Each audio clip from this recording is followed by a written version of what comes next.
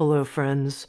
My name's Tami Simon, and I'm the founder of Sounds True, and I want to welcome you to the Sounds True podcast, Insights at the Edge.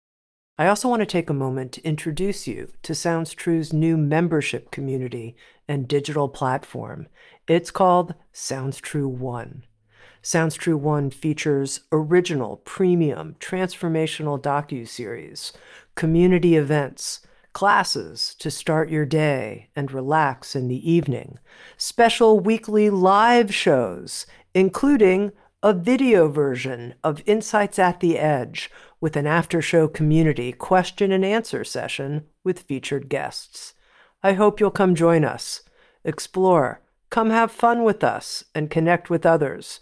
You can learn more at join.soundstrue.com. I also want to take a moment and introduce you to the Sounds True Foundation, our nonprofit that creates equitable access to transformational tools and teachings. You can learn more at soundstruefoundation.org. And in advance, thank you for your support. I am absolutely thrilled about having the opportunity to host this particular edition of Insights at the Edge Live with Dr. Gabor Maté. Let me tell you just a little bit about Gabor. One thing is that Hungarian born, he lives now around the corner from where I am here in Vancouver, Canada.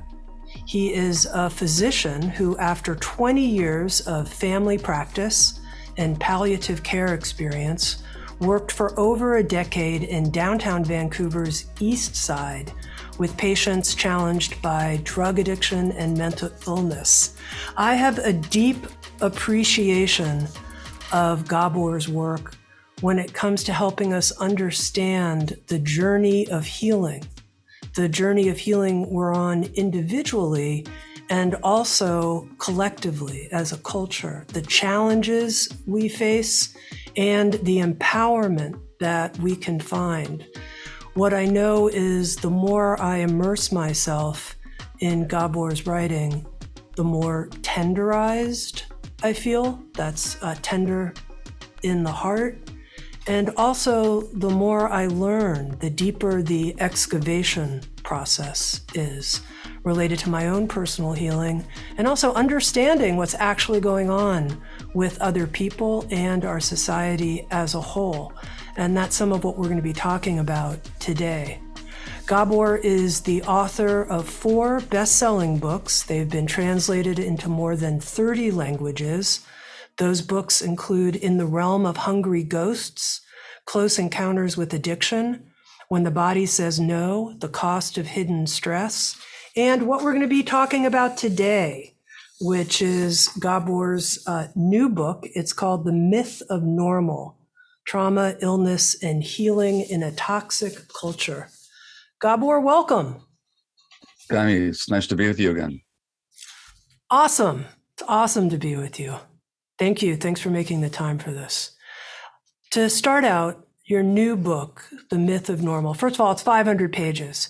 And I have to say, a very worthy investment of time and energy. If a nonfiction book about the deepest recesses of personal and collective healing could be a page turner, dare I say, your book is. That's how I felt reading it. I was so absorbed. So thank you. Thank you for taking the time and putting in all the energy to write it. And that's where I want to start here at the very beginning. You mentioned in the book that there was something in you. You knew you had to write this book. So here, starting engaging in this process at age 75 to age 78 when it was published, what was that inner call? Well, I must say the process began 10 years before. The idea of bringing together everything I've learned and intuited and experienced in terms of health, illness, and its context in a social, psychological, emotional, spiritual setting. That's been with me for a long time. And it took me 10 years to actually gather the research. I don't even know how I did it, but I collected 25,000 different articles, medical journal reports, scientific papers, newspaper articles. filed them all, read a couple hundred books, interviewed 200 or 300 people, had them transcribed. That information is then what had to be then transformed into a readable book over the last 3 years. So the process of preparation, gestating this book has been going on for a long time. And what was it? I just needed to bring it all together. I just needed to say it all. I just needed to take a wide view lens of our society, of our culture, of our individual self, and all the interconnections, and manifest them on the paper. That just had to be done. And at some point, and many times I got totally discouraged, almost wanted to give up. In fact, at one point, I had a contract for this book, and I gave the money back to the publisher saying it's too much, I can't do it. Until the book just insisted that it be done, and it finally was. Well, as I said, I want to start by taking a moment to thank you, because I'm sure it was a whole heck of a lot of work, so thank you. Now, explain the title, The Myth of Normal, for people who are hearing this title for the first time. Sure. So we tend to assume that what is normal is also healthy and natural. And in a certain sense, that's true, at least in a medical sense it is. So as I've often said, what is normal in terms of blood pressure or temperature or blood acidity, the normal range is also what is healthy and natural. And outside of the normal range, life is threatened or even eliminated. So what we used to, like normal body temperature, is also what's healthy and natural. Now, in society, what we used to do, we make the assumption that it's also healthy and natural. And the argument I'm making is that in today's culture, what we consider to be normal, in the sense that what we used to is neither healthy or natural, in fact, undermines health and promotes disease, so that illness itself, whether of mind and body, is in many cases a normal response to abnormal circumstances. So the myth of normal means, first of all, that what we consider to be the norm is neither healthy or natural, in fact, quite the opposite. Number one. Number two, what we consider abnormal in terms of illness is often a normal response to unhealthy circumstances.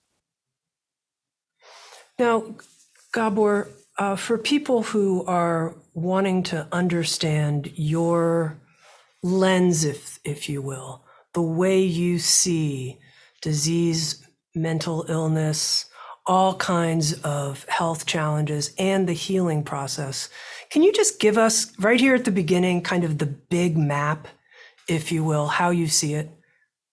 Well, the big map has been charted by indigenous cultures and spiritual teachers forever. So the Buddha talked about the interconnected co-arising of phenomena, that nothing arises on its own, that everything, this dies because that dies. For this to exist, that has to exist. John Donne talked about how no man is an island. Walt Whitman says that every atom that belongs to me as much as belongs to you. Indigenous cultures here in North America, when they talk about health, there's the medicine wheel, which has 4 quadrants that includes our biology, our emotions, our psychology, our intellect, our social relationships, not to mention our spiritual nature, and modern medicine, I didn't say modern medicine, modern science has shown that is all interconnected, that we're inseparable, that our minds and our bodies are not distinct entities. In fact, they're manifestations of a single process is what they are. And emotions and physiology, immunity and psychology, they're not separable entities. Scientifically, they're not separable. And there's literally tens of thousands of articles, newspaper, I should say, scientific papers that have shown how all that fits together. Not to mention the great American physician, George Engel, who in 1977 proposed what he called a biopsychosocial view of health, which means that our biology is inseparable from our psychology, which of course is inseparable from our social relationships. So the lens through which I'm looking at is congruent both with ancient spiritual insights, traditional wisdom, and modern science, which is completely ignored by modern medicine in practice. So that's the lens through which I'm looking, and that's very much informed by my own experience as a physician, where at a certain point, I couldn't help noticing all these interconnections. What I didn't know is that there was all this incredible research proving these interconnections, and which is still hasn't entered the purview of medical practice. One of the things you write about, Gabor, in The Myth of Normal is how we can look at disease not as some kind of intruder from the outside necessarily, but instead as some process that's happening inside of us interacting with the outside world and what's happened to us, in particular in our early childhood and challenges that we faced. Tell me how this changes our view when we don't think of disease as intruder. Well, so in some cases, if I am subjected to high dose of radiation or a poison, you might say that it's coming from the outside.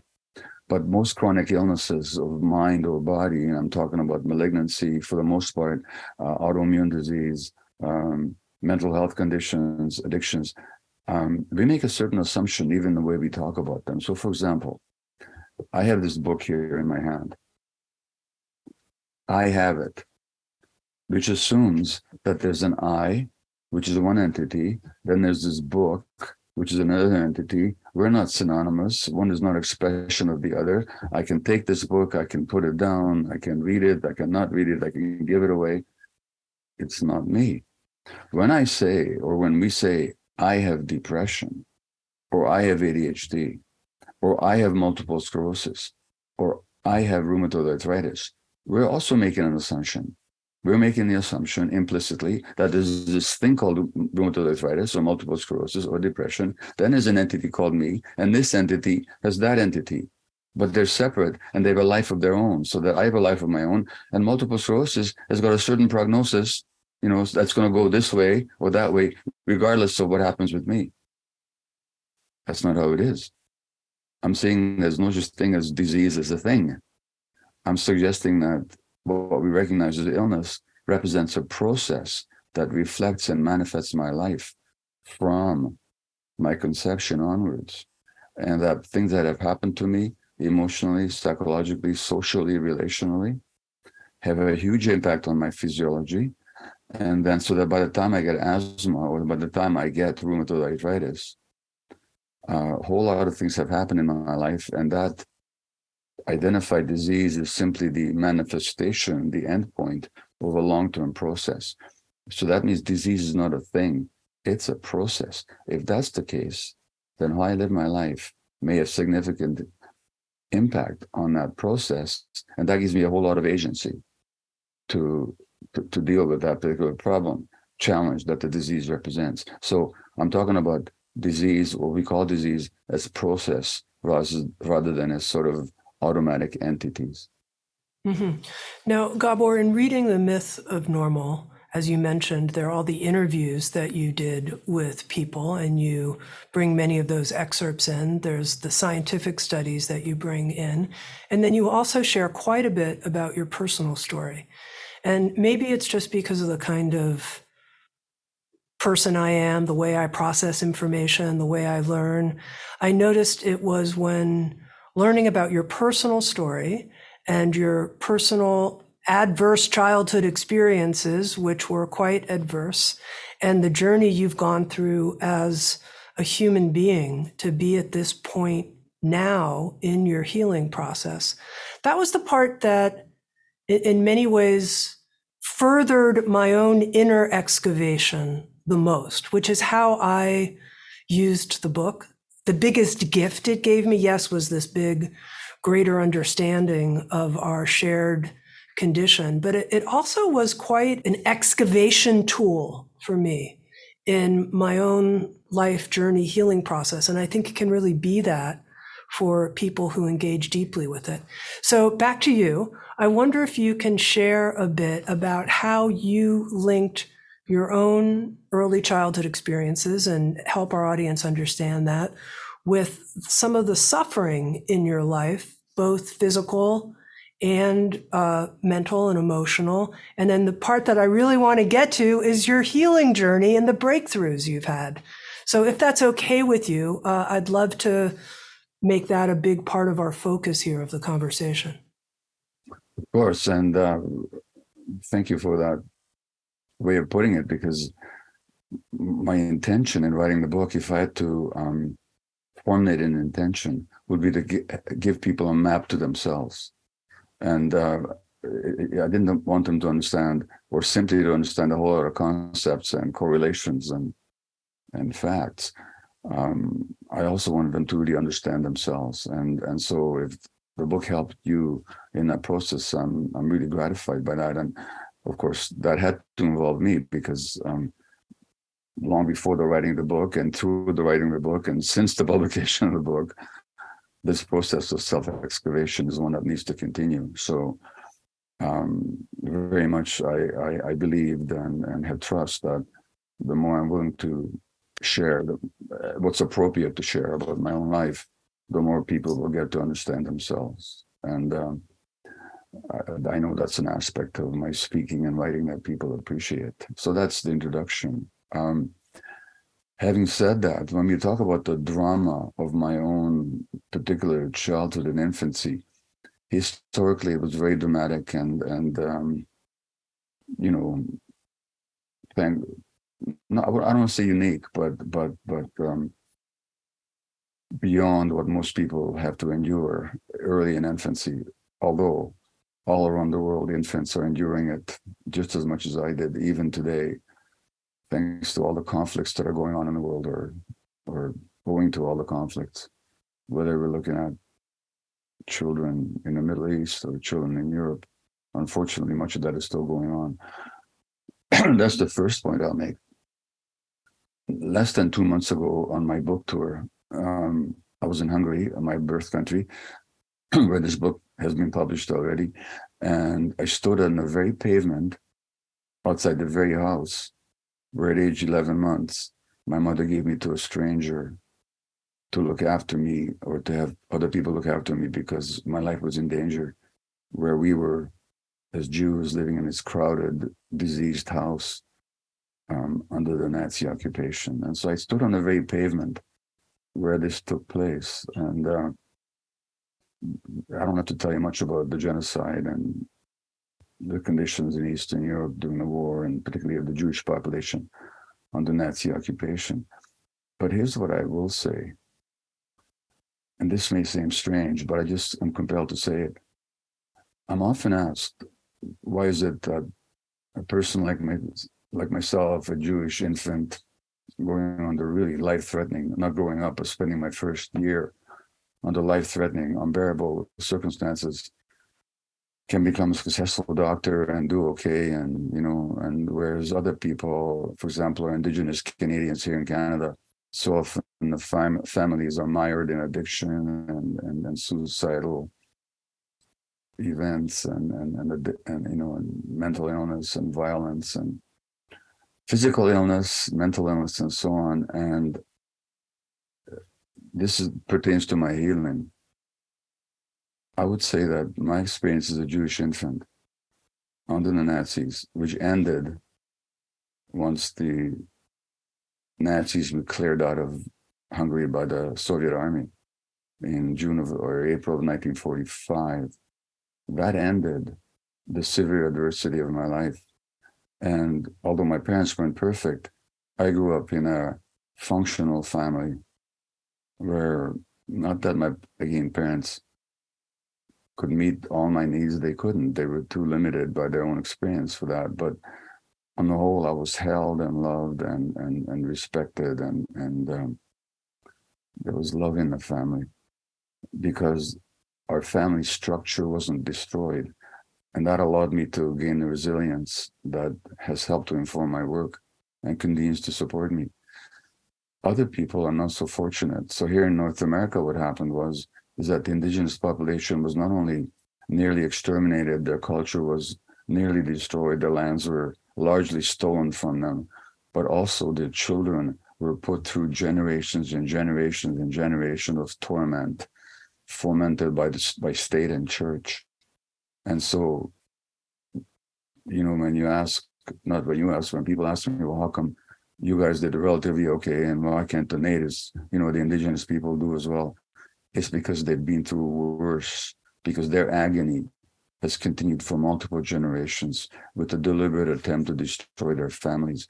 And so, which speaks to healing and resilience, that it's not an isolated individual quality. It really has to do with circumstances. Okay, so that tells us some about your early challenges. And, one of the things I noticed, Gabor, and you write about this, is how there can be this tendency to compare, like, well, my pain wasn't so bad, and look what happened to these other people. And yet there's also a process where, I'll speak for myself, each one of us just needs to honor the pain we went through and the response we had on its own terms. And I wonder if you can address that. Well, it's very important. I've often had people coming to me with say chronic illness of mind or body or addictions. They say, well, I didn't have it so bad, yes, my parents yelled at me, but, I didn't starve. I wasn't beaten. I wasn't sexually abused. And what I say to them is, imagine a 5-year-old child coming to you and saying, I'm scared because my parents are yelling at me all the time and I feel alone and threatened. Would you say to the 5-year-old, oh kid, it can't be so bad. Think of all the other children that are starving or living in wartime conditions. You would never do that. So why do you do it to yourself?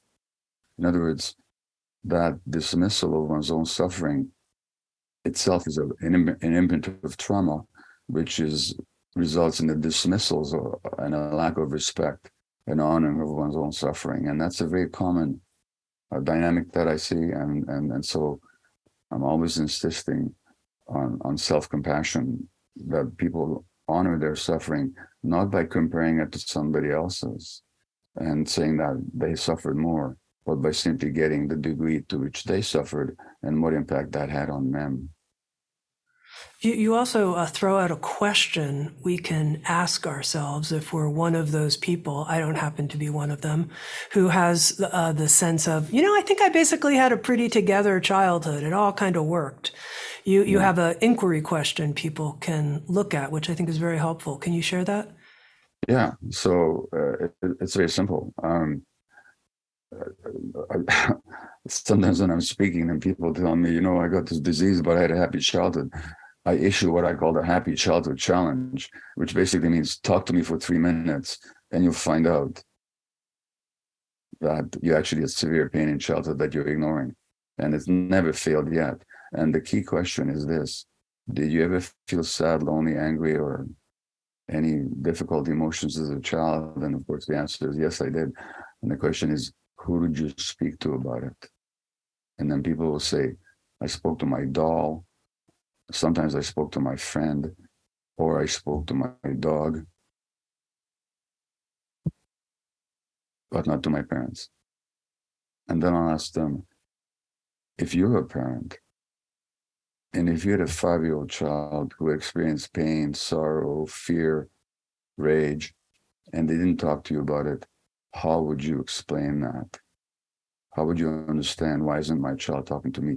Because we're born expressing our emotions. We're born asking for help. We're born demanding that we be looked after, that we're born like that. No 1-day-old child ever suppresses their emotions or doesn't ask for help. And so the question is that you're alluding to is what I've already said is, when you experience distress, who did you speak to? In 1,000% of cases, the answer is going to be nobody, or nobody that could really help me. In other words, not my parents. And that's the key question. Now, back to you for a moment. How did the challenges in your early life manifest in your adulthood in terms of physical challenges and mental health challenges? Well, so before the Germans occupied Hungary, and 2 months, I was born 2 months before then. So let's forget the Nazis and the war. My mother and I are in the maternity hospital. I'm 2 weeks of age. We're still there for some reason. My mother, I think, had a difficult birth. I had a difficult birth. And my mother writes in her diary, which I have a copy of. I have the diary. And she says, my poor little Gabor, my heart breaks for you, but for For the last hour and a half, you've been screaming, crying for food, but I promised the doctor I'd only feed you every 4 hours. And I said, we have to wait another half an hour. And he says, my heart is breaking for you.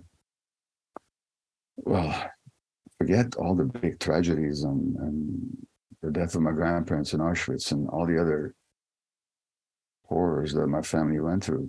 Just think of a 2-week-old infant whose mother loves him. Her heart is breaking, but she's following social convention and doctor's orders, not picking up her child. What message do I get? That my pain doesn't matter and I need to be with it alone. And 5, 6 years later, I'm lying in my bed with a severe earache owing to ear infections I used to get, and I'm whimpering to myself, not wanting to bother my parents. And 40 years later, I'm a physician working really hard. And Tami, it seems almost absurd to say it now, but I consciously had the belief that other people could be stressed, but I was invincible. I was impermeable. Stress couldn't affect me. I actually had that conscious belief because I had learned to disconnect from the awareness of the messages my body was giving me. That's on the one hand. On the other hand, my mother giving me to a stranger could only lead me to one conclusion as an infant, which is that I wasn't loved and that I was being abandoned, which gives, now trauma isn't what happens to you, as I make the point. Trauma is what happens inside you as a result. So the trauma wasn't the separation from my mother. The trauma was what I made it mean. And what I made it mean is unconsciously and inevitably is that I'm being abandoned, and who gets abandoned? Somebody who's not lovable, somebody who's not wanted. Now, as I've often said, if you're not wanted, one of the best ways to compensate for it, go to medical school. Now they're going to want you all the time. And so then you become a workaholic because you can never get enough from the outside. So the more accolades and admiration and approbation you get, the more you need, as any typical addiction. And so I become a workaholic doctor, not because I love medicine and want to help people, both of which are true, but because I'm driven unconsciously by this need to make myself wanted. And so those are two ways in which those early imprints showed up later in my life. And of course, the effects of that on my children is that I'm not available for them. And pretty much unconsciously, I conveyed to them much the same message that I received because I wasn't around. If Dad's not around, well, why not? Because we're not worthy, so this is how it goes on. Now, a big question I have, Gabor, is the journey from awareness of our situation, awareness of how we adapted to whatever happened to us, whether it was when we were in the womb or when we were first born or during our first early years, and whatever traumas, big or little, that we experienced. And then we created these adaptations. You described your own workaholism and how that created pain in your life and distanced you from your true self and also your family. So we can become aware of this. But then what is actually healing? What liberates us? Because that awareness is not the same as being free from those patterns. Absolutely not. And Sigmund Freud, at whose doors we can lay many sins and misguided teachings, but who nevertheless had some brilliant insights, in one of his early papers said that intellectual awareness of what happened is not enough, that actually we have to work it through emotionally. So working it through emotionally and somatically is not the same as being intellectually aware. And if intellectual awareness was all that was needed for healing, I would have been a very healed person a long time ago, but it's still a process I'm working on. And so there needs to be a deep emotional working through, which can take many forms or there's many pathways, but essentially it's deep, painful, and very challenging emotional work. And it's in layers and layers and layers, because as the Buddha pointed out, we have what he called our habit energies, that even when we work something through, these habits are so deeply ingrained in our nervous system, in our brains, in our bodies, that they keep reasserting themselves when the conditions um, conduce to that. So working through is something that has to happen deeply, emotionally, and repeatedly and consistently, as I can certainly tell you. So it doesn't matter how many insights I've had or taught. I keep running up against, or I keep being instructed by something that is deeper yet, that I haven't worked through yet. So it's a long-term process. Now, for some people, it's not a long-term process, but those people are very rare. Like, I know that you worked a lot with our fellow Vancouverite, Eckhart Tolle, and Eckhart had this deep experience of surrender and transformation that happened almost overnight for him. And then he had to integrate it over time. For me, it's never been that beautifully dramatic or as long lasting. So for me, it's an ongoing, continual work. And I think that's the way it is for most people. And what impels that process?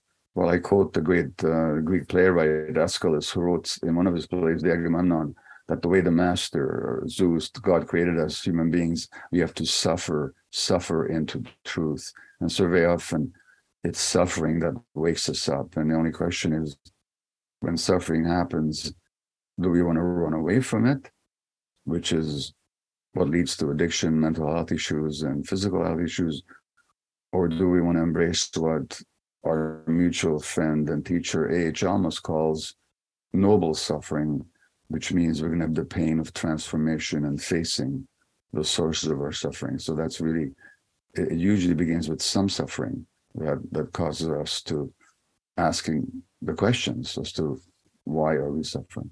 Do you feel there's some necessity to re-feel the pain in some sense, to know it all the way through, or is that not necessary? Or what's your perspective on that? Life takes care of that. There's certain therapies that do that, Primal Scream, Orthogena, famously, I don't find that necessary or even ultimately transformative, because the nature of trauma, as I said earlier, is not what happens to us, is what happens inside us. And what happens inside us, we're carrying to the present day. So my infant pain can show up in my relationship with my wife in the present moment. I don't have to go back to that original pain. It shows up in the present because it's a wound that hasn't healed. I mean, that wound is touched. I'm there with all the pain. There's an American psychologist who talks about primitive agony. Primitive not being a pejorative, but our early agony. Our early agony shows up almost any time that we're triggered. So the thing is to work with the pain that's here in the present. It's useful to look at its sources in the past, but it's the pain in the present that needs to be addressed, and that pain in the present reflects the pain of the past. That's the nature of trauma, is that what Peter Levine calls the tyranny of the past. And relating to the pain in the present, tell me about that, how you approach that. Well, when I'm distraught and my body's perturbed and there's tension inside me, and I got this sense of despondence and hopelessness, the sooner I realize that this has got nothing to do with the present, but this is what I've been carrying all my life, that awareness then allows me to be with that pain and to observe it compassionately, rather than to just run away from it, or rather just to blame it on the other person.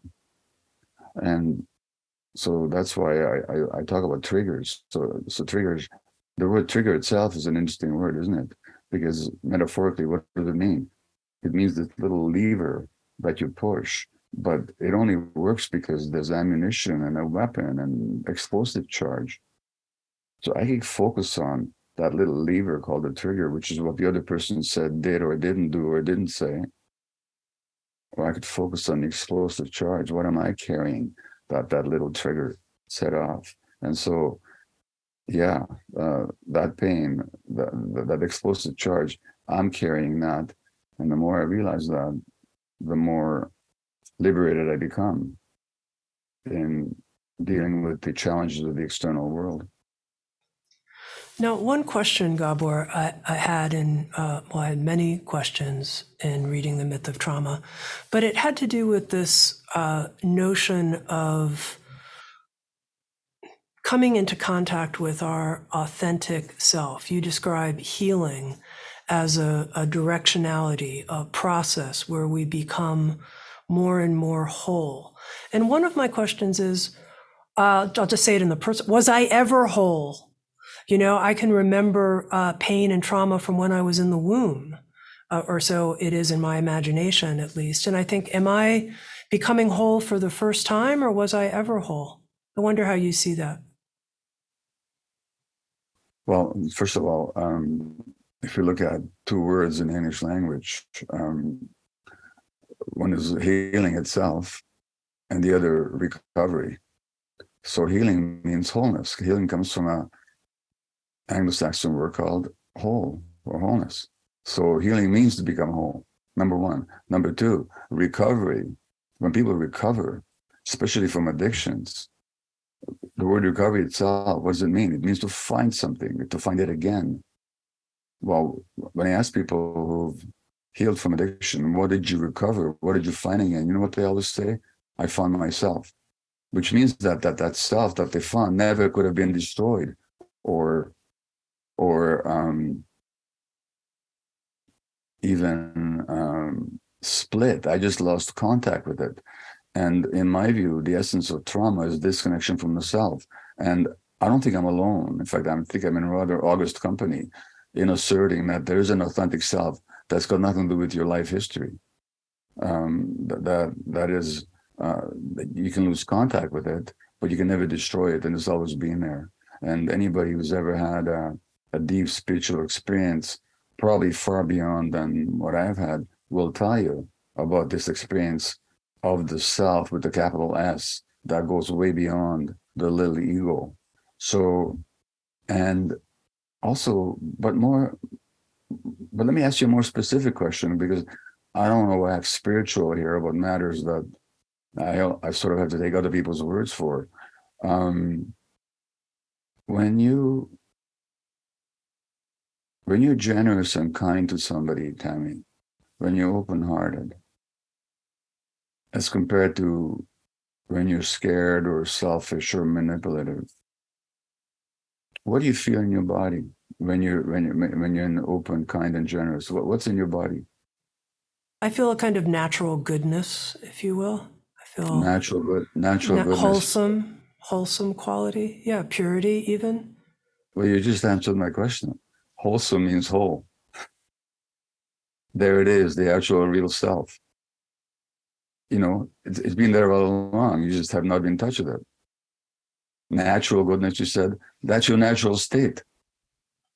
Mm-hmm. So that it's there for us. We just lose contact with it. And that's the essence of trauma. So when I talk about authenticity, from the word auto, the self, I just mean, now children have this essential need for healthy development, amongst other essential needs, is the need to have the freedom to experience all their emotions. And children are allowed to experience all their emotions. They remain whole. They don't become disconnected. And that means their natural goodness will be present for them. So you kind of answered your question in your own words. Natural goodness, you said, wholesomeness. That's your true self, I would argue. And I think you know that. I think we all know that on some level. Now, Gabor, in The Myth of Normal, you write about how you had a profound breakthrough yourself not that long ago in a series of ayahuasca journeys that resulted in you encountering, it sounded like, some kind of deep taste, touch of your quote unquote true self. And quite honestly, I understood the circumstances, and you can share that here with our audience, but I didn't quite get a clear picture of what the actual experience was that was the breakthrough for you. So I wonder if you can share both the context, the experience, and at what level of transformational change really came from it. The context was a retreat that I was going to lead in the Amazon jungle at a particular ayahuasca facility called the Temple of the Way of Light. And professionals, physicians, psychiatrists, psychologists, counselors came from all over the world to work under the leadership of the well-known Dr. Gabor Maté, and they came from 4 continents, 23 of them. And I worked with ayahuasca for, over a decade by then, and I help people formulate their intentions for the ceremony. And after ceremony, which I don't lead, that's led by shamans, ayahuasqueros, I help people integrate their experience, understand their experience, interpret it. So, and I'm good at doing that. And so people came, paid big bucks to come from all over the world to the Amazon jungle. And the shamans, after one ceremony, they came to me and said, "You can't take part here because you're too dense. There's something dark about you that interferes with our chanting, that doesn't let our medicine penetrate into you. And your darkness even affects the other people." So essentially, they fired me from my own retreat. And the rest of the ceremonies were done without me. And they assigned one shaman to work with me privately in 5 ceremonies over the next 10 days. So it was both a humbling and a liberating experience, because I arrived there very stressed, overworked, and they were quite right. But furthermore, Tami, they said, "We sense 2 things about you," and you have to understand, they didn't know who I was, what I'd done, who I am in the world, my achievements, nothing. They just saw me as the person who was in front of them at that time. And they said, "There's 2 things about you that we sense. One is that we think you worked with a lot of trauma in your life and you haven't cleared that out of yourself. And secondly, we think when you were very small, you had a big scare early in your life and you haven't got over it yet."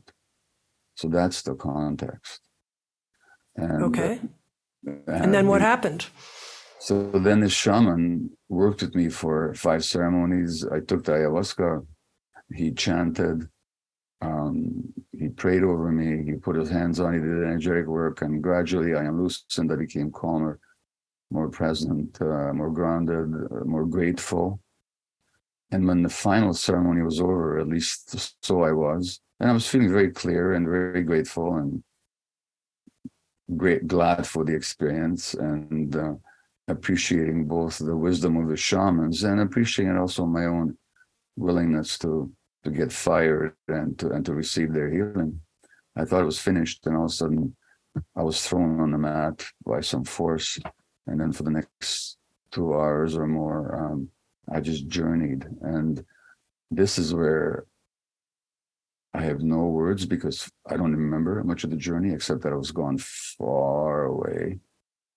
And I remember the vision at the end of it that I shared in the book, where the Hungarian word. No, I don't think in Hungarian. I don't dream in Hungarian. So this came from very deep within me, and in a blue-like sky, in letters like wisps of cloud, the Hungarian word BOLDOG, bulldog, were spelled out, and I saw it in my eyes, and I realized that all that stuff that had happened to me need not define my existence. That all that had happened to my family, all that happens in the world, painful, distressing, tragic, traumatizing as it all can be, it doesn't have to define who I am, or my future, or my relationship to life, or my relationship to myself, or my relationship to anything. So it was a liberation from the past, is what it was. But that's the closest as I can come to describing it, because it would take a better poet than I am to give it words. And some of the great poets and spiritual teachers can find the right words. By the way, I'm not comparing my experience to others. I'm just saying that I don't have the words to say much more about it besides what I've just shared or share in the book, except to say I wouldn't want anybody to believe that I had that experience and I came back a changed man. I mean, I did have a glimpse of something, I had an opening to something, but believe me, 2 months later or a week after I got home from that trip, I started writing a book and I plunged right into despair. So it was and it remains an essential experience for me. But again, you have to emphasize the importance of integration and constant reintegration of those experiences into our lives. And I think the same is true for any spiritual experience with or without psychedelics. And the Hungarian word that you saw spelled in the sky means Happy. It means happy. There you go. Which is not a word that easily came to my mind when I ever thought about myself, you know? No, probably not the first word most people would use either for you, but there you go, a gift to you, happy in Hungarian. Now, as someone who knows a lot about neurology and what's happening in our hormonal system, what was going on during these ayahuasca ceremonies in terms of creating this kind of access? And I'm particularly interested, Gabor, because most of us won't go to South America and spend X number of thousands of dollars and have experiences like this. But how can we understand the template, if you will, of the human journey so that we can access this wisdom? Well, out of 33 chapters in the book, precisely one is on a psychedelic modality, because the last thing I want to come across as is some kind of psychedelic evangelist. I don't think they are the answer, and I don't want to overemphasize.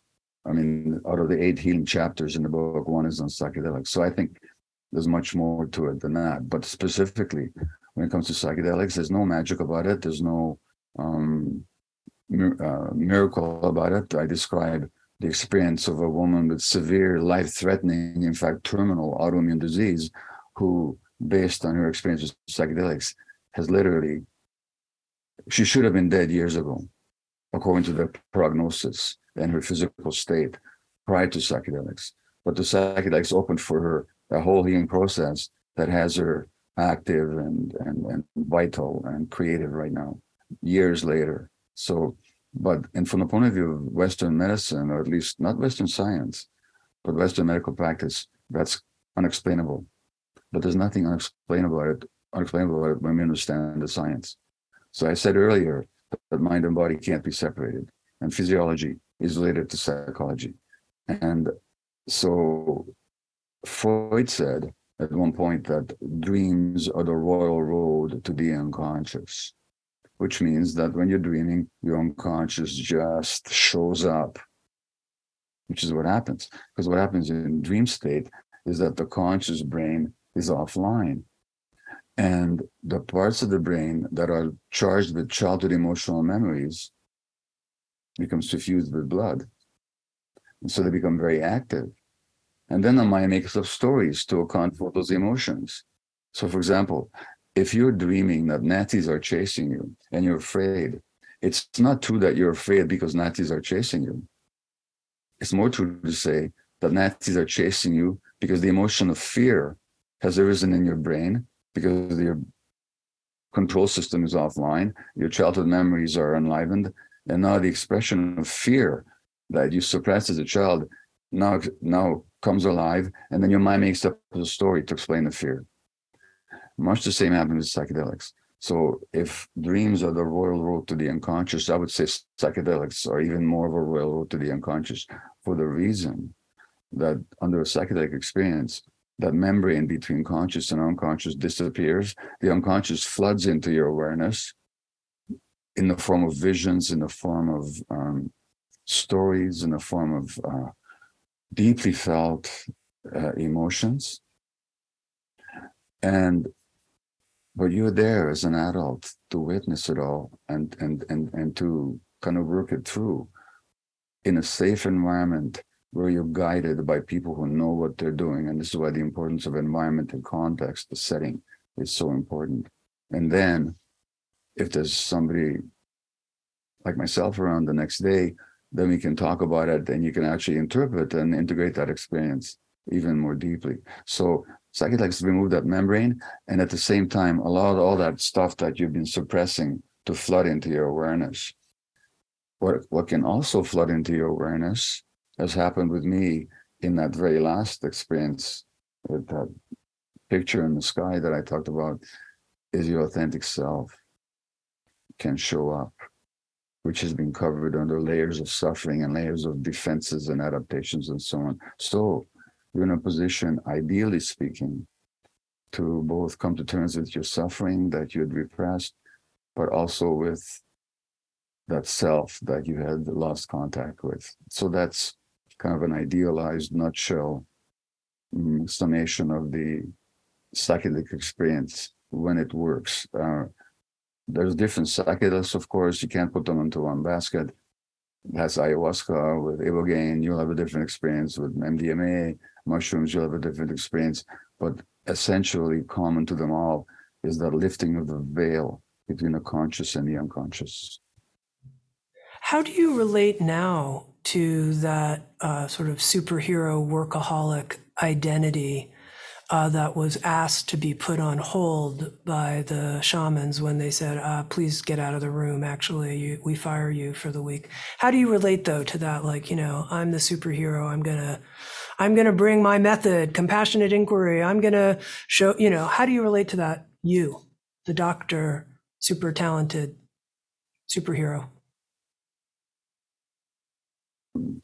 Intellectually, I see through it. And I really see what a sad story it really is, and how much suffering it can generate. In practice, I have to tell you, I'm sitting here today, having been shocked yesterday, a day before, by to what extent I fell into the same sand trap. As a result of, I basically got myself totally identified with this book and its success and the attention it was getting, and the attention I was getting. And I lost myself, and that showed up in a very dramatic way in the last couple of days. So I had to be sort of shocked back into realizing how easy it is for me to don that superhero cape and to forget who I am. So that just happened. I'm back to myself today, because I'm much quicker now at doing that. But it was a shock. It really was. I can feel you. I can feel your heart. And I just have two final questions for you here. One is that you talk about how when many of us get ill and we have a conversation with a medical professional, that conversation doesn't get at the kinds of interior process, what we're bringing, if you will, to whatever suffering we're experiencing right now, whatever disease process or mental health. It doesn't get at those issues. And I'm curious if you were able to give some suggestions to people who work in the medical profession, or if we're getting these questions coming towards us, what questions would be helpful? What do you wish doctors would ask? I wish that my profession just got scientific about it. And I'll tell you three diseases that are just classic. Multiple sclerosis. The guy who described it for the first time, a French neurologist called Charcot in 1870, that this is a disease caused by stress. Rheumatoid arthritis. The great Canadian, American, British physician, Sir William Osler, in 1895, said this is a disease caused by stress. Breast cancer in women. And a great British surgeon in 1870, James Paget, said that this is related to people's emotions, negative emotions. Now, since those pioneers have made those observations, we've had literally tens of thousands of papers showing the relationship between emotions and physiology and stress, trauma, and disease. So a recent study out of Harvard, no less, 4 years ago, showed that women with severe PTSD have double the risk of ovarian cancer. We've seen lots of evidence about A recent Danish study came out last week, relationship of childhood trauma to adult heart disease. I could go on forever. And yet the average physician never hears that information once. Not once throughout their medical training. It's completely ignored. It's unbelievable. The gap between the science, the evidence on the one hand, and on the other hand, medical practice. And so what would I have physicians do? I'd have them find out about trauma. The average physician does not get a single lecture on trauma and its impacts on mental and physical health in all their years of education. Unbelievable, despite all the science.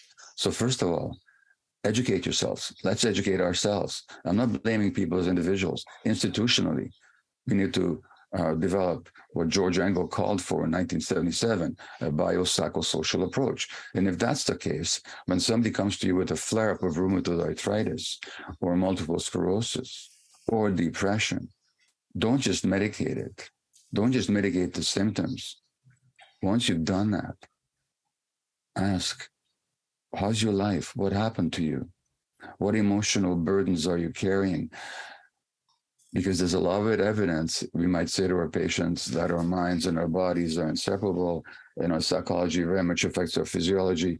Therefore, in your healing process, let's work on your psychology and on your relationship to yourself as much as we work on the physical aspects of your illness. And as a physician, I may not be trained to do that, but at least I recognize its existence, that mind-body unity. Let me send you to somebody who can talk to you about it. And then you can send them to somebody who does Dick Schwartz's internal family systems, or my compassionate inquiry, or Peter Levine's somatic experiencing, or Pat Ogden's work, or any number of modalities of treatment psychologically that take in trauma and the mind-body unity into account. So that's what I would have my colleagues do. And then a final question here, Gabor. You have a chapter in The Myth of Normal, Before the Body Says No. How we can tune in, if you will, this is my language, to kind of the whispers before we get the loud screaming no of really being flattened by something. How do we listen to the whispers? So you and I had a conversation once before about when the body says no, when people don't know how to say no, because in childhood programming, in their childhoods, they adapted to their family's milieu by suppressing their needs, by saying yes to other people's expectations of them rather than their authentic selves. So eventually the body will say no in the form of illness of mind or body. So now this chapter, as you say, is called Before the Body Says No. The question is, do we want to wait for illness? Do we want to wait for an autoimmune disease or a severe back problem or depression or some other manifestations of suffering to wake us up? Or do we want to learn how to say no before our body does? So there's two things we can do here, in a nutshell. I mean, the chapters are more elaborations on this theme, but a little exercise where we can keep asking ourselves, where am I not saying no? Where I want to say a no, where the body is, when there's a no that wants to be said, but I'm not saying it because I'm too worried about being loved and accepted and admired. So where this week did I not say no? And what was the impact on me of not saying no? Usually it's fatigue, tiredness, physical symptoms, resentment, and so on. So there's an exercise that guides you through working with yourself so that you recognize your patterns, so that you do learn how to say no. So that's the one aspect of it. Another aspect of it, just a daily or at least weekly conscious little check-in. What's my body saying? Like, what's going on in my body? Is there fatigue? Is there stomach aches? Is there heartburn? Is there back spasm? Are there frequent colds? Is there dry mouth? Is there aches and pains here or there? This is your body talking to you. Is there headaches? Usually you go to a doctor with these symptoms, and it's kind of a conspiracy, at least an unconscious one, between the patient and the physician. The patient says, I got this symptom, please get rid of it for me. And the doctor says, I will, because that's all I know how to do, is to get rid of symptoms, but I can't deal with the underlying process. Well, let's dissolve that conspiracy. So when the body's talking to you in the form of chronic migraines or chronic headaches or fatigue, check in with yourself once a week. What's my body saying? So that's a two-pronged approach, which is kind of a simplistic explanation, but it's entirely doable. And I'll tell you, Tami, that little exercise about where I'm not saying no, a lot of people have told me that just doing that has totally changed their lives. I have to be honest with you, Gabor. I feel like this is the first half of a conversation, and maybe I'm just hoping it's the first half of a conversation about your work on the myth of normal, because there's so much that we could talk about. You've packed.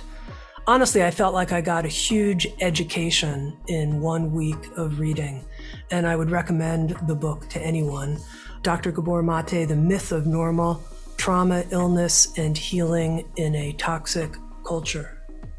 And if you'd like to watch Insights at the Edge on video and participate in after-the-show Q&A conversations with featured presenters and have the chance to ask your questions, come join us on Sounds True One, a new membership community that features premium shows, live classes, and community events. Let's learn and grow together. Come join us at join.soundstrue.com. Sounds True, waking up the world.